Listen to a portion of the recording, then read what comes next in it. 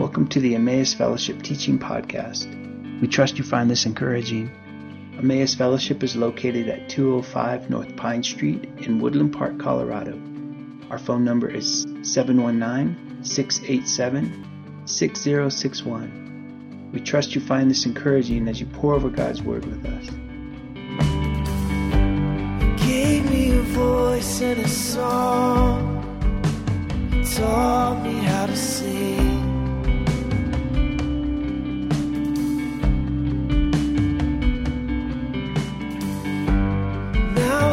Brothers and sisters, gave me a family. It's good to be with you guys. I'm going through a season where I'm really getting introduced in weird ways.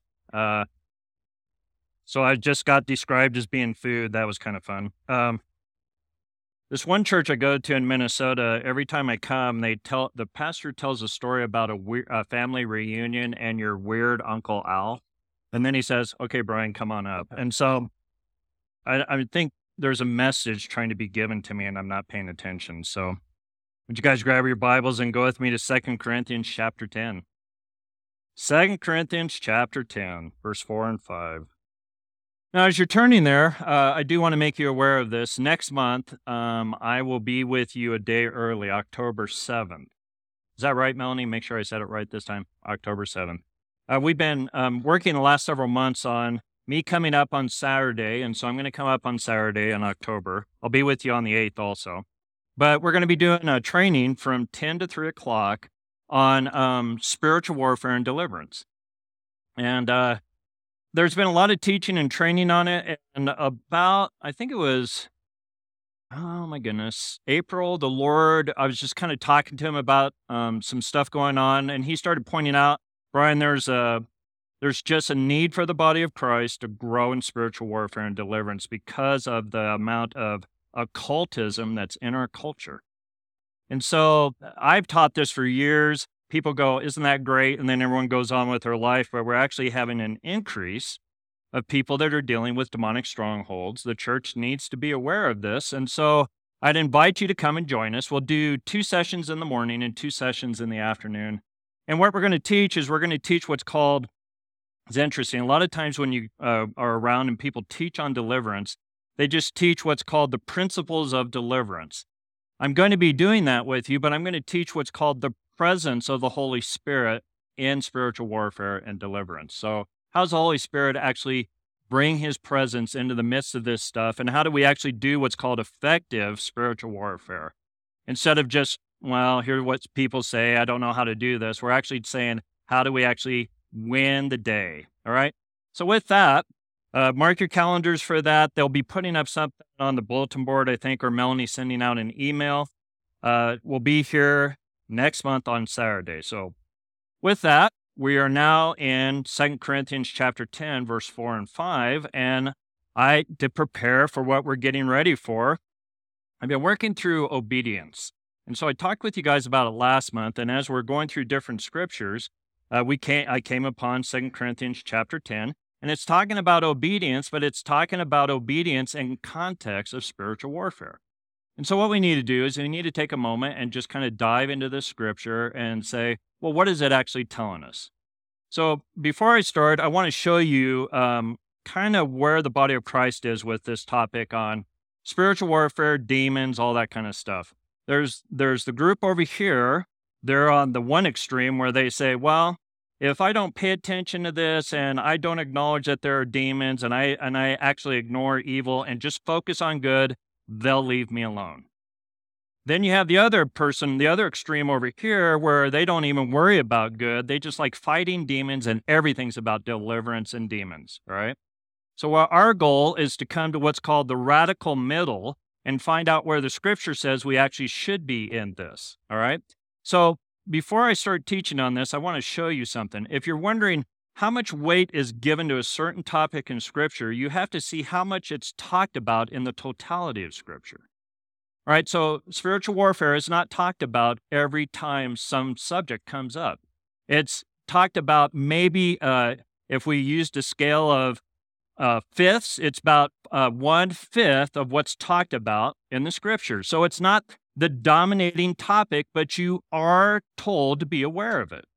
So Russ just used the illustration of football. So it's learning to prepare yourself to go do battle, but not focusing on doing battle. It's about living life and then knowing how to deal with it. All right. With that being said, let's look at the passage. For the weapons of our warfare are not of the flesh, but they are divinely power to destroy strongholds. We destroy arguments and every lofty opinion that raises itself against the knowledge of God.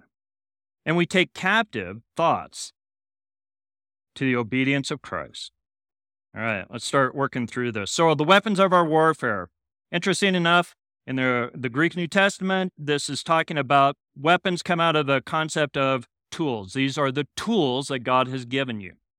So I want you to just think for a moment. I'm going to go through every one of these and just explore them with you, but I want you to understand that when we talk about weapons, and we're going to see it even in this passage, if you like marking other places in Scripture to get a context for it, this would be what you would look at when you look at Ephesians chapter 6. In Ephesians chapter 6, it begins to explain weapons, all right? And the first weapon that most people don't see in Ephesians chapter 6 is it says, be strong in the Lord and the strength of his might. So you actually have to be strong in the Lord before you can put the full armor of God on. Now, what that means is the New Testament, especially when they're writing on this theme, they're not saying you need to understand this in your mind. You actually need to get the power of God resting on you. Why do you need to get the power of God on you? Because it is the tool or the weapon to stand in a day of evil.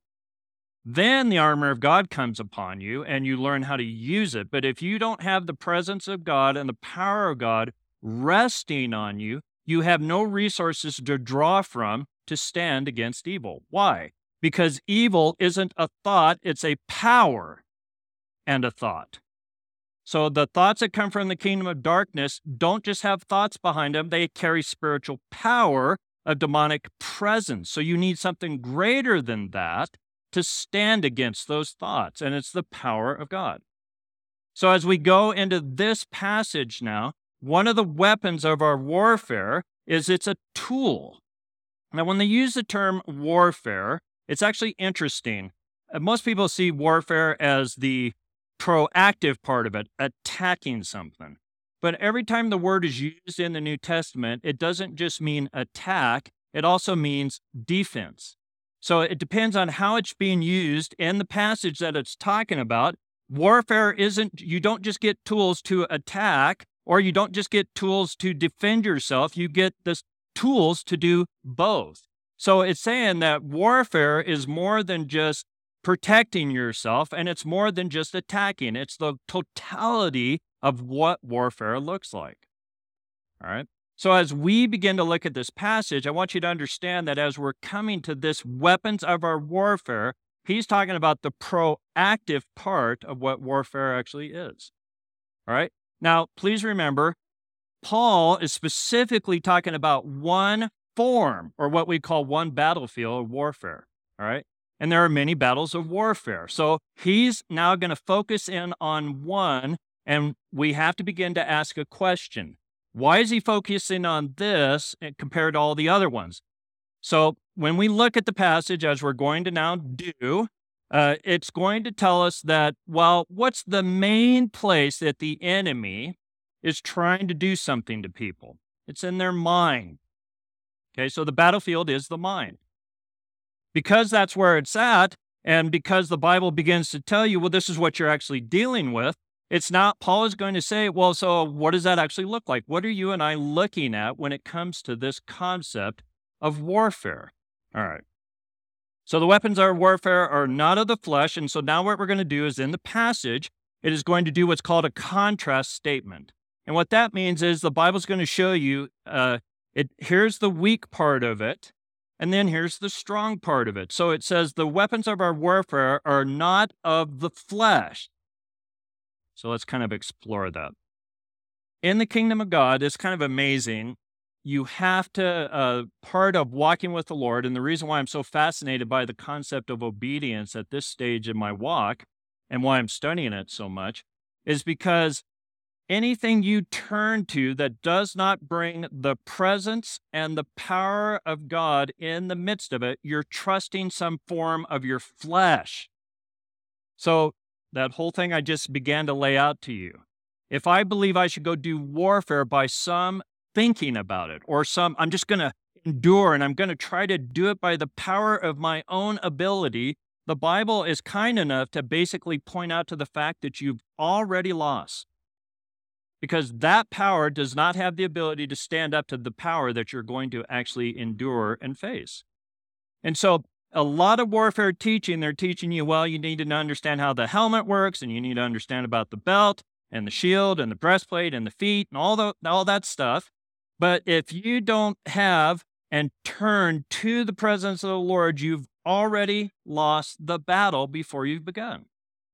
Because God never communicates to believers you're ever to trust your own ability. He makes himself available to you to draw from him. Jesus was talking to the disciples, and they're walking from one city to the next, and he says, now, who do men say that I am? And some say, well, it's John the Baptist, and one of the prophets was raised from the dead. And he says, well, now, who do you say that I am? And Peter says, well, you're the Christ, the Son of the living God. And he says, now, flesh and blood didn't reveal that to you. He said, my Father did, who is in heaven. He says, and because of that, you're Peter, and upon this rock I will build my church, and the gates of hell will not prevail against it. Now, I just want to stop, and we're talking about warfare. I want to focus on that little statement that Jesus made there. He said, the gates of hell will not prevail. All right, so first and foremost, do you guys get it? The idea is, he says, the church, the gates of hell will not prevail against it. It actually means, that statement means the church is advancing all the time from that perspective. So the church is always advancing. It's the enemy who has a gate, and it says, his gate will not prevail against you. All right, the word prevail is what I want to focus on because it'll help us as we go into this passage. The word prevail in that passage right there, and also in James chapter 5 when it's talking about the prayer life of Elijah. It says, the effective prayer, the word is actually prevail. Effective prayer of a righteous man avails much. And so that word prevail is interesting, and it's going to help us as we look at this passage to unfold it. The word prevail, the first part of the Greek word, actually means to be pushed in the midst of a storm or a battle. All right, now that doesn't sound good, but it's trying to show you what's going on. So do you guys get it? When God leads me into praying for somebody, or witnessing to somebody, or sharing a scripture with somebody, I've just stepped into, whether I recognize it or not, resistance that's coming from the spirit realm. Now, what's interesting is because Christ who lives in you is greater than he who lives in the world, you're called to actually stand there. But when you're called to stand there, it kind of messes with everybody. Wow, there's actually resistance. All right, it's like a hurricane. That's the way the Greek word describes it. Now, the second part of the word prevail is actually more powerful. The second part of the word prevail describes the anointing that God puts upon you to stand in a hurricane of resistance. And it's actually in the Greek New Testament, it's very specific. It's actually called a warrior anointing to overcome. So, how many of you recognize this? How many of you have ever had to take a stand either in prayer or in front of people, and inside yourself there's extreme weakness? But when Christ pulls you into that, all of a sudden this anointing of boldness that you do not have begins to rest on you, and you're able to stand and prevail. That's what God has actually said he wants to give you. He can give you the ability to overcome. Also, if you didn't know this, when that word is used, prevail, against the gates of the enemy, or prevail in prayer in regard to what we're looking at, in the Greek New Testament, it also indicates God's intention. So, why does God leave you and I in an evil world to deal with all this stuff? Why does he say endure, preach, do all that other stuff? Because God doesn't call anybody into a battle that he's not already determined to win. So now we're going to talk about the weapons of your warfare, and God is saying, Look, I'm telling you this because from my perspective, you're to overcome. Now, this actually takes a long time. I don't know if you guys ever do this because of our weakened state in our flesh, and also because of the brutal beating we received as slaves in the kingdom of darkness. We don't see ourselves as a victor. And so we come into Christ, and immediately he pulls us into situations and he starts overcoming in us. And he's trying to convince you, this is what I'm like. I've called you to be like me on this planet. You've got to start looking at situations differently. Troubles in your life are not to destroy you. Troubles in your life are to perfect you so you overcome. I'll do what Russ said. Does anyone want to say amen? Okay. So the weapons of our warfare are not of the flesh. And then he turns to this and he does the positive contrast. They're divinely powerful. All right. So what does that word mean? Divinely powerful. And it's saying divinely powerful for a specific effect. Divinely powerful to destroy. Okay, this word divinely powerful, it's kind of fun. In the Greek New Testament, this is the word that's used for miracles. But when it uses that word dunamis, depending on the tense that's put on the Greek word, it's either talking about the initial explosion or the effect of the explosion. So here, when it says divinely powerful to destroying, it's using the word not only for the energy or the power that's actually released, it's saying the effect of this release of power is to cause something. So in this passage, it's saying God has made his divine power available to you. All you're supposed to do is call on it. And what he comes in is just like a bomb hits the ground where you're at, explodes, and the effect is to destroy something. I don't know. As a guy, I think that's super exciting. That sounds like war movies to me where you used to blow stuff up, right? So there's a part of Christianity where God actually says, okay, there's a season where you need to love and nurture and care for people. And then in regard to evil or the kingdom of darkness, you get to like beat up on them. Isn't that exciting to anybody in the room? It's like they've tried to victimize you and I and try to make you feel defeated all the time. And God's saying, well, hey, go after them. Have some fun with them. Do you remember in Luke chapter 10, Jesus sent out 70. And they came back and they made this statement. Wow, even the demons are subject to us in your name. And he's like all excited about that. Now, why is Jesus excited that a group of 70 people figured out they have authority over demons? Because according to the way the Bible presents it, the kingdom of darkness is victimized and is continually victimizing humanity. And when Jesus empowers people with his authority and presence, it brings great joy to know that the very creation that he's made to be nurtured and cared for, the enemy of them is being decimated so that people can be set free. And it brings great joy to Jesus to actually be in the middle of this thing. And most people think, oh, God's not into war. When you say those kind of things, what Bible are you reading? He defines himself as the God of war. And it's not fleshly war, just over stupid arguments. It's over the eternity of people's, over their eternal souls and God wanting to actually love on them. And he's very intense on that happening. And anything that resists that, he loves going after that. And if you're going to hang out with him, you've got to get used to that. All right. So what is this divine power for? To destroy strongholds. All right. So now it's talking about the mind. He's going to say the mind is a stronghold. So let's work on the Greek word for stronghold. Interesting enough, it could be described as a big fence or a big, like in castles, they had these big walls, or it could be used as a structure around something.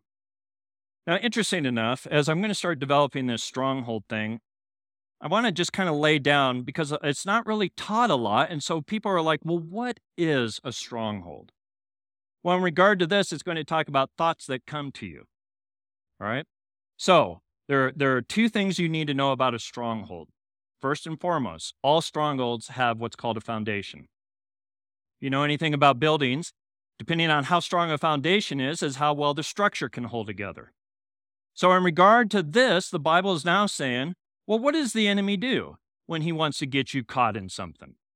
He comes and brings a lie, and he gets you to believe it. And he makes it so powerful to you that you accept it, that you see that as reality. It sets a foundation in you. And what that foundation is, and because it's a strong foundation, something more powerful has to come to break it up. Now, that's the first part of the idea of a stronghold. The second part is what's called the structure around the stronghold, what's built upon the lie. All right? Here in this passage, it's going to tell you the foundation of strongholds, and it's going to tell you the structure of strongholds. All right? So everybody who doesn't live the way the Scripture tells us or the way God speaks to you, they are believing a lie. It is so set in them that they actually see that as truth, and they have no ability to pull themselves out of that. And the Bible is saying, well, God has actually given this really powerful thing. It's called His presence and His word. And those two combinations come into the human soul. They can decimate any lie that anybody believes. Do you guys, I don't know if any of you guys do this. I'm kind of this weird, boring person. I love reading biblical archaeology stuff all the time. Does anyone in here ever do that kind of stuff? So I was watching, here's another boring thing I do. I'm watching a documentary on Exodus, story of Exodus, and they're talking about Jericho. And, you can go see Jericho now. What's interesting about the whole thing about Jericho is this is the story of Israel, and how they fought those battles when they went into the promised land tells us exactly what we need to know about spiritual warfare today. Remember, an angel comes to Joshua, and he basically just says, all right, we're going to cross over and go take the promised land. And remember what God said to him? He said, the land is yours. Do you remember that? Now, do you guys realize they could have went, the land's ours, and stayed on the other side of the river and said, isn't it great, the land's ours? Because God said it, I don't even need to possess it. It's just mine. But the Lord said, no, cross the river. And you guys see it? Every step of going into the promised land, God had to come in His power. So the first thing He had to do is bring His presence and separate the water so that they could go into the promised land. They go to Jericho, and how would a natural army? They would go do siege work and try to starve them out and tear down the walls.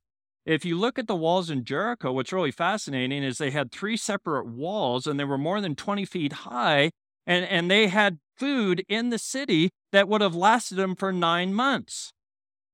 And if you look at the ruins of the wall, you can see that something exploded on the inside and blew the walls out. So how did God make them do warfare? You guys love how God does this? A weapon that you would not think. He says, all right, walk around it 7 times and have a worship service. Now, if we did that today, you nutty Christians, why do you come up with these dopey ideas? Because the weapons of God's warfare are different than the power of the flesh. And here He's telling them to march, and then the last day they have to do it 7 times, and then they have to stop and shout. Now, you guys get it? Every one of those things were a weapon of warfare. So if you study worship in the Scripture, you find out that it's a form of warfare. Did you guys know that every revival, like if you guys wanted a revival this week, you could do this? I know I'm scaring you when I say that. But if you get people to do a protracted amount of time of worship, the presence of God comes. And then it changes the atmosphere of the city. So the longer the church stays in worship, the more the atmosphere of heaven comes into a community. Do you guys get it? You're the influence of the community. And it's worship, something we've all enjoyed doing. He says, if you actually will do that, I'll come into a city. Okay. Well, it can't be that easy. Go study revival history. If you look at it, all of them are just protracted worship services. In Psalms 143, it actually tells you that worship binds the power of evil leaders so they can't do their evil schemes. Okay. Let's keep moving forward. So we're still in strongholds. There's a belief of a lie. It's so solid in people, they see it as normal. And there's a structure of lies, which means thoughts that come around it to reinforce it so that that foundation can never be broken up. All right. Do you guys remember one of the things it talked about in Ephesians chapter 6 about the armor of God is it talked about the enemy and what kind of weapons he uses. And one of them was called a flaming arrow. right? Now, why didn't they just say an arrow? By the way, just get really technical with you guys. Back in the day when they made flaming arrows, they used to be hollow, and they'd put this like gas and stuff like this so that when the arrow hit, it would explode like a bomb. Now it's saying when the enemy comes against you, how does he come? He pulls an arrow of a thought and he pulls it back and he shoots it. And the flaming part is to hit the power of your flesh so that when the lie comes, you respond to it emotionally. It seems like the truth, and then you grab onto it because you what? Can feel it. There's a sense of burning that comes to it. Does that make sense? The term burning there? Now, if any of you ever get to do counseling, first 10 years of me doing ministry, all I was doing was counseling all the time. You would be amazed on how many people will talk about the lies they believe and how deeply they feel it. And that's why they can't break free from it, is because they say, it just feels like it's true. Okay. The passage, let's not lose it. We talked about the foundation of a lie. We talked about the structure of a lie. And by the way, it revolves around the power of the flesh. Do you see why you can't attack the kingdom of darkness with the power of the flesh? Because it's not strong enough. So the enemy wants to lie to you about something. You believe it, and then he attacks the power of the flesh so that that'll reinforce that that's the truth to you constantly. It literally is like you're set on fire by a lie. Okay, well, here in the passage, Paul is now saying, do you see, that's actually what's going on with people when they're not telling you what's really going on in their heart. And it's saying the power of God is stronger than that. It can actually destroy it, not just leave it in place, or it might get better, or I'll just have to learn how to live with this. It says the power of God is strong enough to decimate that thing to where it has no control over you. All right, so let's keep moving on. So what does it say? Now he's going to go into, well, what are these lies that have these structures and these foundations in people? Now, before we go into this part, I just want to stop for a moment and kind of visit with you. Everybody has lies they're believing. The saddest part about walking with God, tell me if you guys experience this. The saddest part of walking with God is being victorious in one area and being defeated in another area. And rejoicing that you're set free and totally decimated in another area, and then ignoring that area and saying, I just want to talk about the victory I have, while I have this secret area of defeat going. I mean, do you guys struggle with any of this stuff? Or is this just me, and this is the water in Kansas City?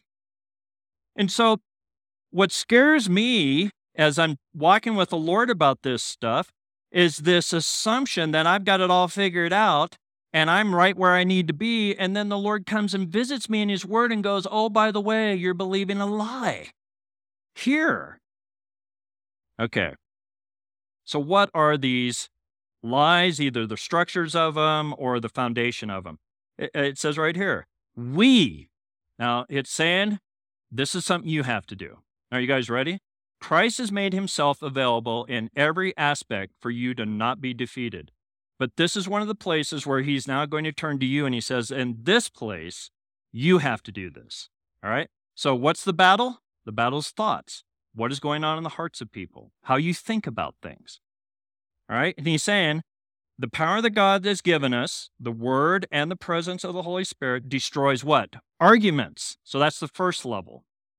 Now, how many of you think, if you just read this, you think, well, I'm not arguing about anything in my head. What do you mean arguments? So let's break down the Greek word. The word it's so interesting. You have to take 3 steps to get to the word argument. The first is this. Foundation of this word for argument means thoughts. So we destroy thoughts.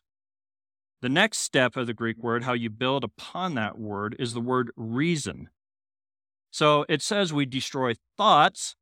Why we reason about them, that becomes an argument because it's going to head to, what is this against? The knowledge of God. So are you guys ready? Any area that you believed a lie, a thought has come to you and you've grabbed onto it. All right. Now here's the fun part. The Bible is kind enough to talk to us about every area of our lives, like our past, our future, our money, our family, life itself. He just talks about all these topics. And what happens is we come to the Lord and we just assume, just like the children of Israel did, God said, well, you're saved, or there's your land. And they're like, I've got it already. But in regard to this, he's saying you get to go to every one of the cities in the battle of the promised land represents these areas of your life. You have to let God come into your past. What are you believing about your past that's a lie? What structures around that you think something in your past has the ability to hold on to you now and pull you down so that you're in despair looking at the future? That's a lie. What has been spoken to you and around that keeps you thinking you can't be set free from something? Or let's take finances. What lie are you believing about God's provision for you? I don't know if you guys, I don't even know if I want to venture off in this, but I'll go there just for the fun of it.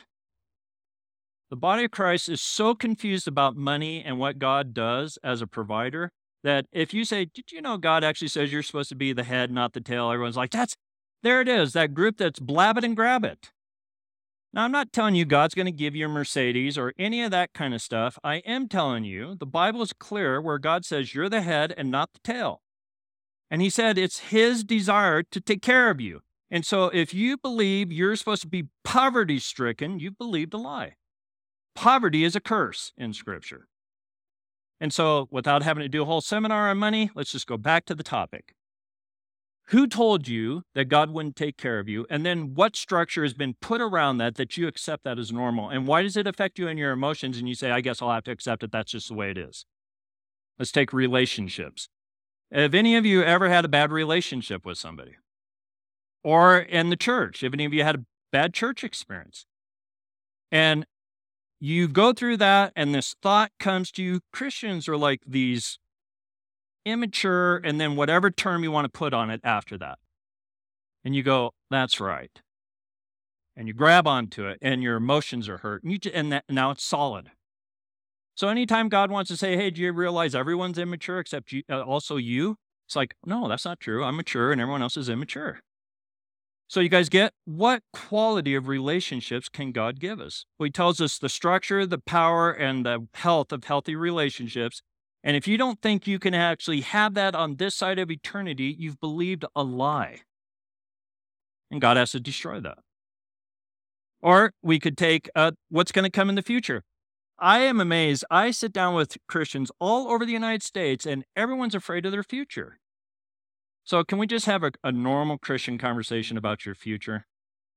Since Jesus is sitting on his throne, and he says he's going to make all his enemies his footstool, you ultimately win in every situation.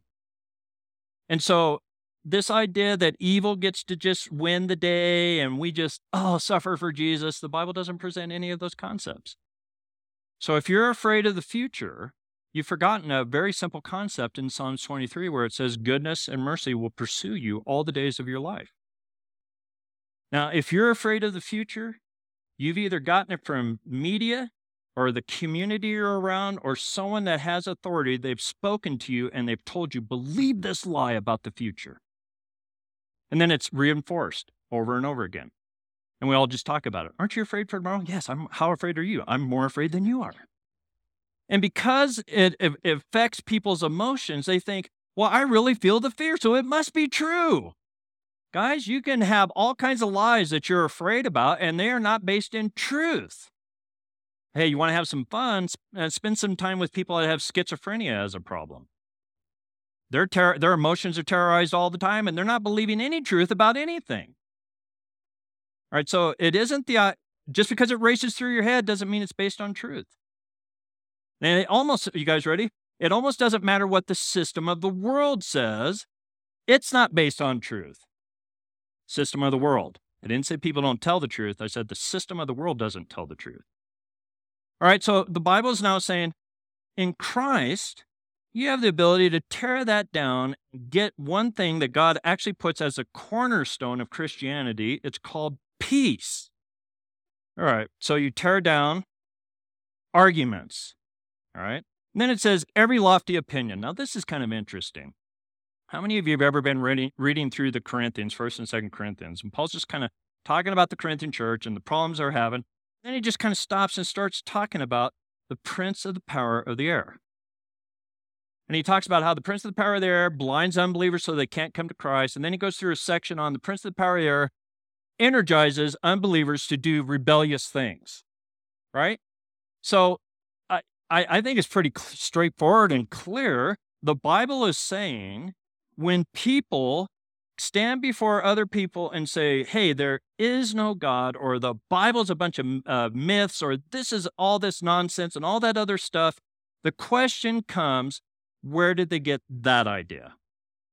Now, this thing called lofty idea is tied to a Greek word called pride being expressed through thoughts.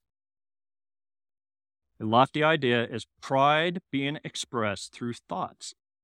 A lofty idea is anything that raises itself against the knowledge of God and says, I know better than God does. Okay, so one person believes a lie because it was told to him and it's affected their emotion. Another person, the prince of the power of the air, works in the sons of disobedience. That term, works in the sons of disobedience, is the Greek word for thoughts that are empowered. So when someone goes out and goes and murders somebody, everyone's like, well, that person's a murderer. The Bible says, no, the prince of the power of the air actually came, gave them a thought, and then empowered it with a demonic presence behind it to actually get them to do something evil. Why? Because you, even in your fallen state, you were not wired to be evil. Why, it's really quiet. All right. So when it says any thought, now, you guys, I just kind of went after, well, this is how atheists think about stuff, or people in false religions. They have this lofty idea that their group knows what they're talking about. So let's just bring it into the context of you and me. What's a lofty idea? Well, because of how weird this is, even if, like in my life, when God was trying to heal me of certain things, I would make these statements back to the Lord like, I don't think you're able to do this. That's called a lofty idea that says, no, God says he's able to do it. And I turn around and say, oh, I don't think you can. Do you guys get it? It's raising a thought against what God says is actually true. And I said, well, because I'm a person and I think I'm smarter than most people, I actually know that I'm right in comparison to the Word of God. I was sitting in a meeting once. I'm not going to tell you with who, but I was sitting in a meeting once, and I was there with this counselor. And we were getting ready to do a small group. And we were just talking about, what it's like to take care of hurting people. And this counselor said to me, it actually shocked me. He said, yeah, I actually really don't believe people are able to get over anything. He said, I've counseled people for more than 30 years and I've watched them. And I just don't think they're able to do that. And guys, I've seen people get over things. And so when he said that, I thought, how did you reach that valley of despair and start wallowing in that? That he believed a lie. And when he said it, wouldn't that shock any of you guys? So here, Jesus, it doesn't have the power to set people free. You know what that tells me? Tell me if you guys can recognize this. It means he's been using the wrong tool for so long, it's brought him into despair, and that's why he has no hope that Christ can do something. He's using the wrong tool. Could you imagine if you guys say, let's go build a house, and I bring a BB gun? You're going, where's your hammer? Well, I like my BB gun, and it looks really cool when I shoot it off and stuff like that. And then you say, well, could you actually go nail the boards together? And I'm shooting it with a BB gun, and you guys are going, what are you doing? It's the same thing. You guys get it? The Bible has given us these weapons. He says, look, I've given them to you. They're divinely powerful, but if you don't use the right one, I don't care how powerful it is, it's not going to have any effect. All right, let's keep moving on. Okay, so lofty opinions, and then it says, what are they raised up against? So it's saying, okay, so what's this whole thing about? It's either arguments or reasoning that create strongholds, or it's these prideful opinions that make you think you know better than God does. And what it's saying is, what it's fighting against is called the knowledge of God. Now this is a very specific word in the Greek New Testament, so you guys join me. I hope I'm not boring you too much with this. But when it uses the term, the knowledge of God, the word knowledge of God is used actually 3 different ways in the Old and New Testament, and you kind of have to know them to make sense of what the rest of the passage is going to say. So we have to stop for a moment and talk about what is the knowledge of God. All right, the first form of knowledge that's actually communicated to us in both Old and New Testament is this term called God is a self-revealing God. So if God had not come clearly to humanity and communicated, I am like this, you could never discover it by studying things in nature. So the highest form of knowledge is revelation. Why? Because you would not know the mysteries of how anything works unless God comes among you and says, this is how it works. And do you ever watch people? I love, now if you, I told you I'm boring. I also love spending time listening to debates and apologetics and all this kind of stuff. And I love listening to science always tell us we know more than the Bible does. I mean, do you guys ever like that argument? I always laugh at that. And a good apologist can say, well, actually show me that's true. And then they collapse in on themselves. They can't prove anything because of their worldview, because this really is a God world. And so they collapse in on themselves so someone can say, how do you know what you said is actually true? They have no ability to prove it. Okay, that's the first form of knowledge. God has revealed himself. Do you guys get that? There's no way we'd know there was a Trinity unless God revealed himself. There would be no way we would know why man is in a fallen state unless God revealed that to us. We would know no way of knowledge of how God actually wants to draw near to you, regenerate you, justify you, bring salvation to you. There would be no knowledge of that unless God revealed that to us. So God is a self-revealing God. The highest form of knowledge is revelation. The second form of knowledge is what comes out of revelation that's observable by mankind. This is the second form of knowledge, and it's called, ready? Law or principles.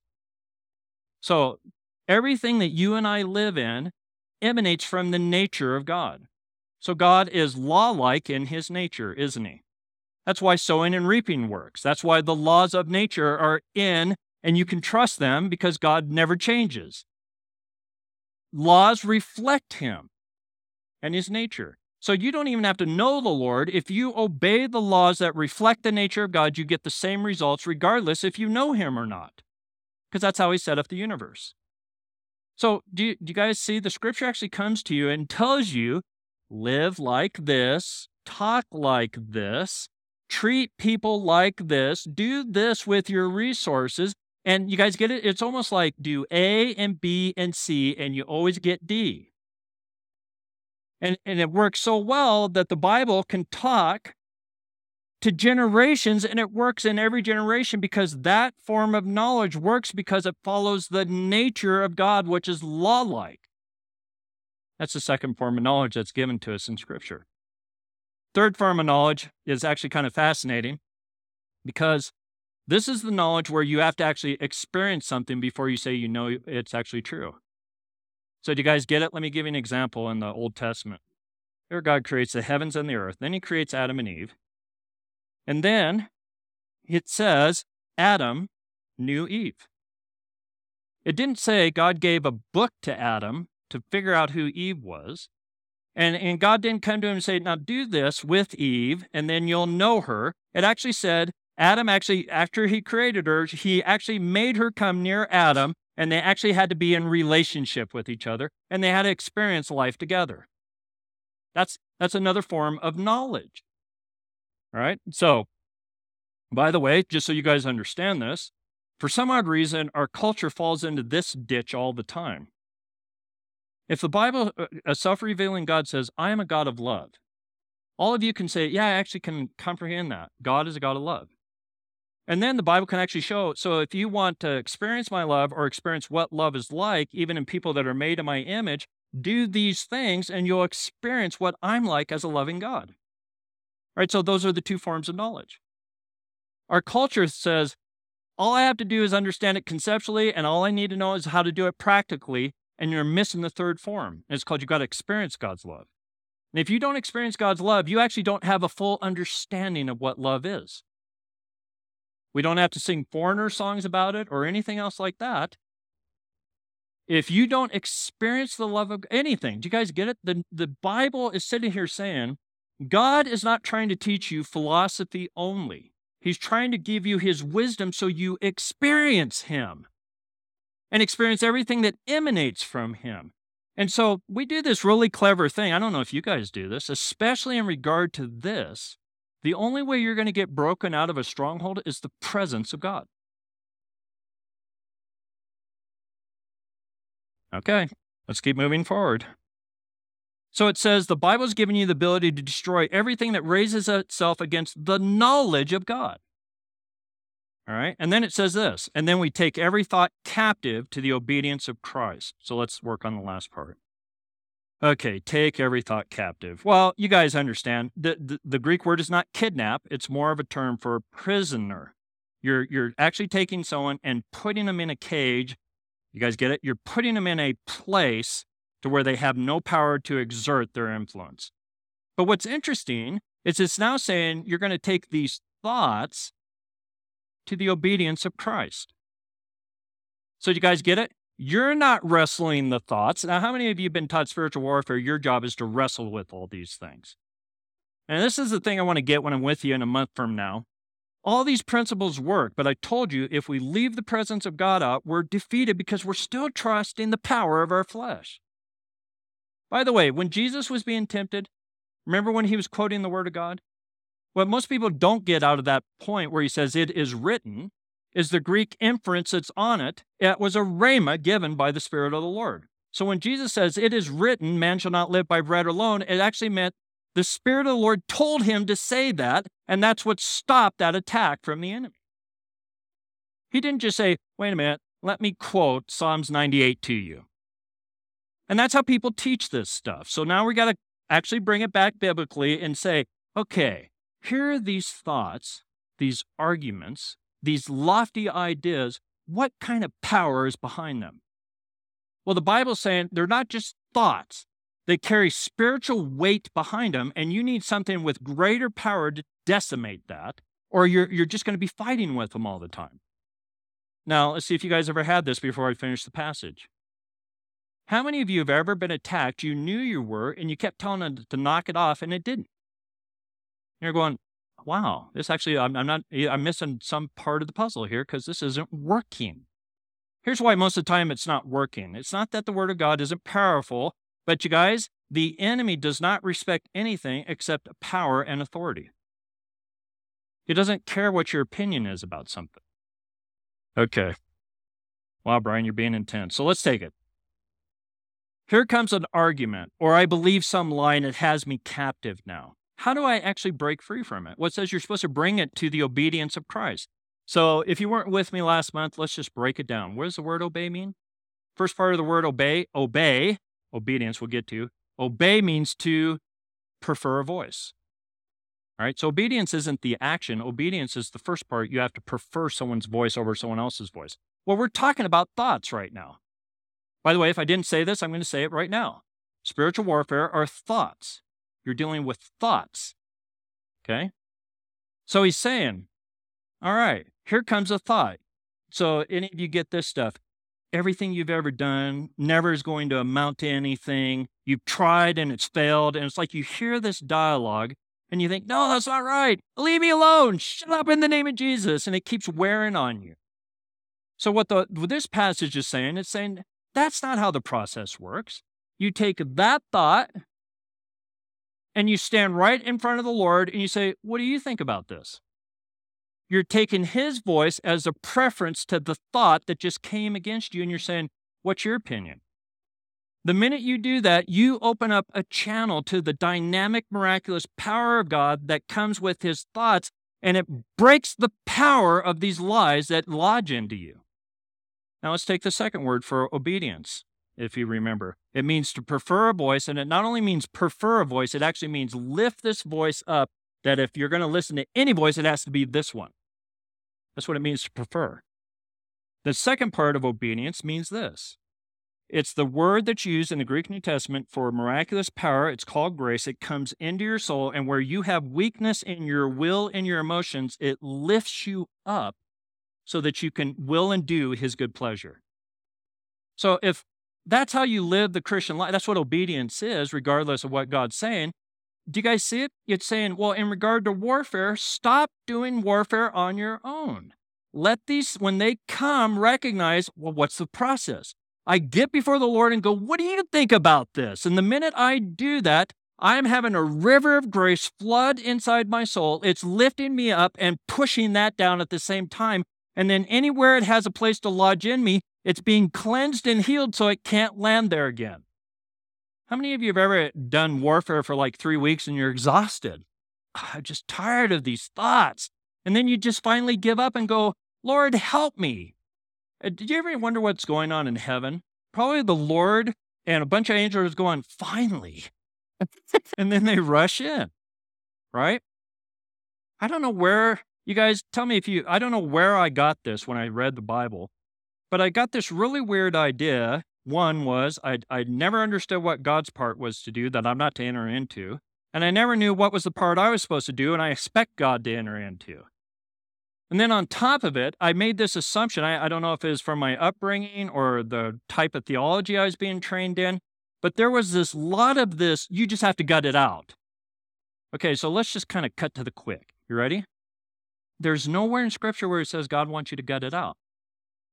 In fact, God is the whole idea of obedience is trying to teach you to give up as fast as possible and turn to someone else. In fact, when Jesus said, and let's finish with this, when Jesus said, now, if you're my disciples, you're going to have to pick up your cross and follow me. Okay, now what's that? He's saying any self-effort. Do you guys get it? Picking up your cross means I'm going to die to trusting my ability, and I'm going to turn to Christ, and I'm going to follow him. Now, when you follow him, did you guys realize once you pick up your cross and you follow Christ, a yoke comes on you? And he carries everything, and he gives you peace. And he says, now my yoke is easy and my burden is light. So do you guys get it? As long as I hang out with Jesus and I hold on to him and stop trying to do all this stuff in my own ability and trying to prove Jesus how strong I am. You guys ever done that? I don't need Jesus' help me anymore. I've got it all figured out. So the minute you do that, you've lost free of the yoke, and now you're under the power of the flesh, and the enemy goes, great, let's shoot some arrows at you. The Lord's trying to just in a very gentle way tell you, isn't this amazing? The power of God is available to you. Take those thoughts, stop wrestling with them, say, what's your opinion on this? Let him just love on you, empower you, and set you free from it. All right, let's pray. I don't know how everyone in the room feels, but I'm just going to make this confession to you. I'm amazed, Lord, how powerful your word is. Amazed by it. Could you make us people like we read about in the Old Testament, people of understanding when we read your word? Would you also give us an excellent spirit in regard to walking with you? Lord, we want to be a people that if your presence doesn't go with us, we just don't want to do this anymore. Give us your presence. Bring your power. Now, would you guys be willing, you don't have to pray this out loud, but would you be willing to join me? Lord, I present myself afresh to you. I take every area of my life and I just lay it at your feet. And anywhere where I've believed a lie, I just welcome you. Come with your love. Break me free from it so that I can walk in all the good things that you've intended for me. Anywhere where I'm entrenched and I do not believe that I can be saved in that area of my life, break that stronghold off of me. Tear up the structure of it and give me peace. In the name of the Lord Jesus Christ, amen.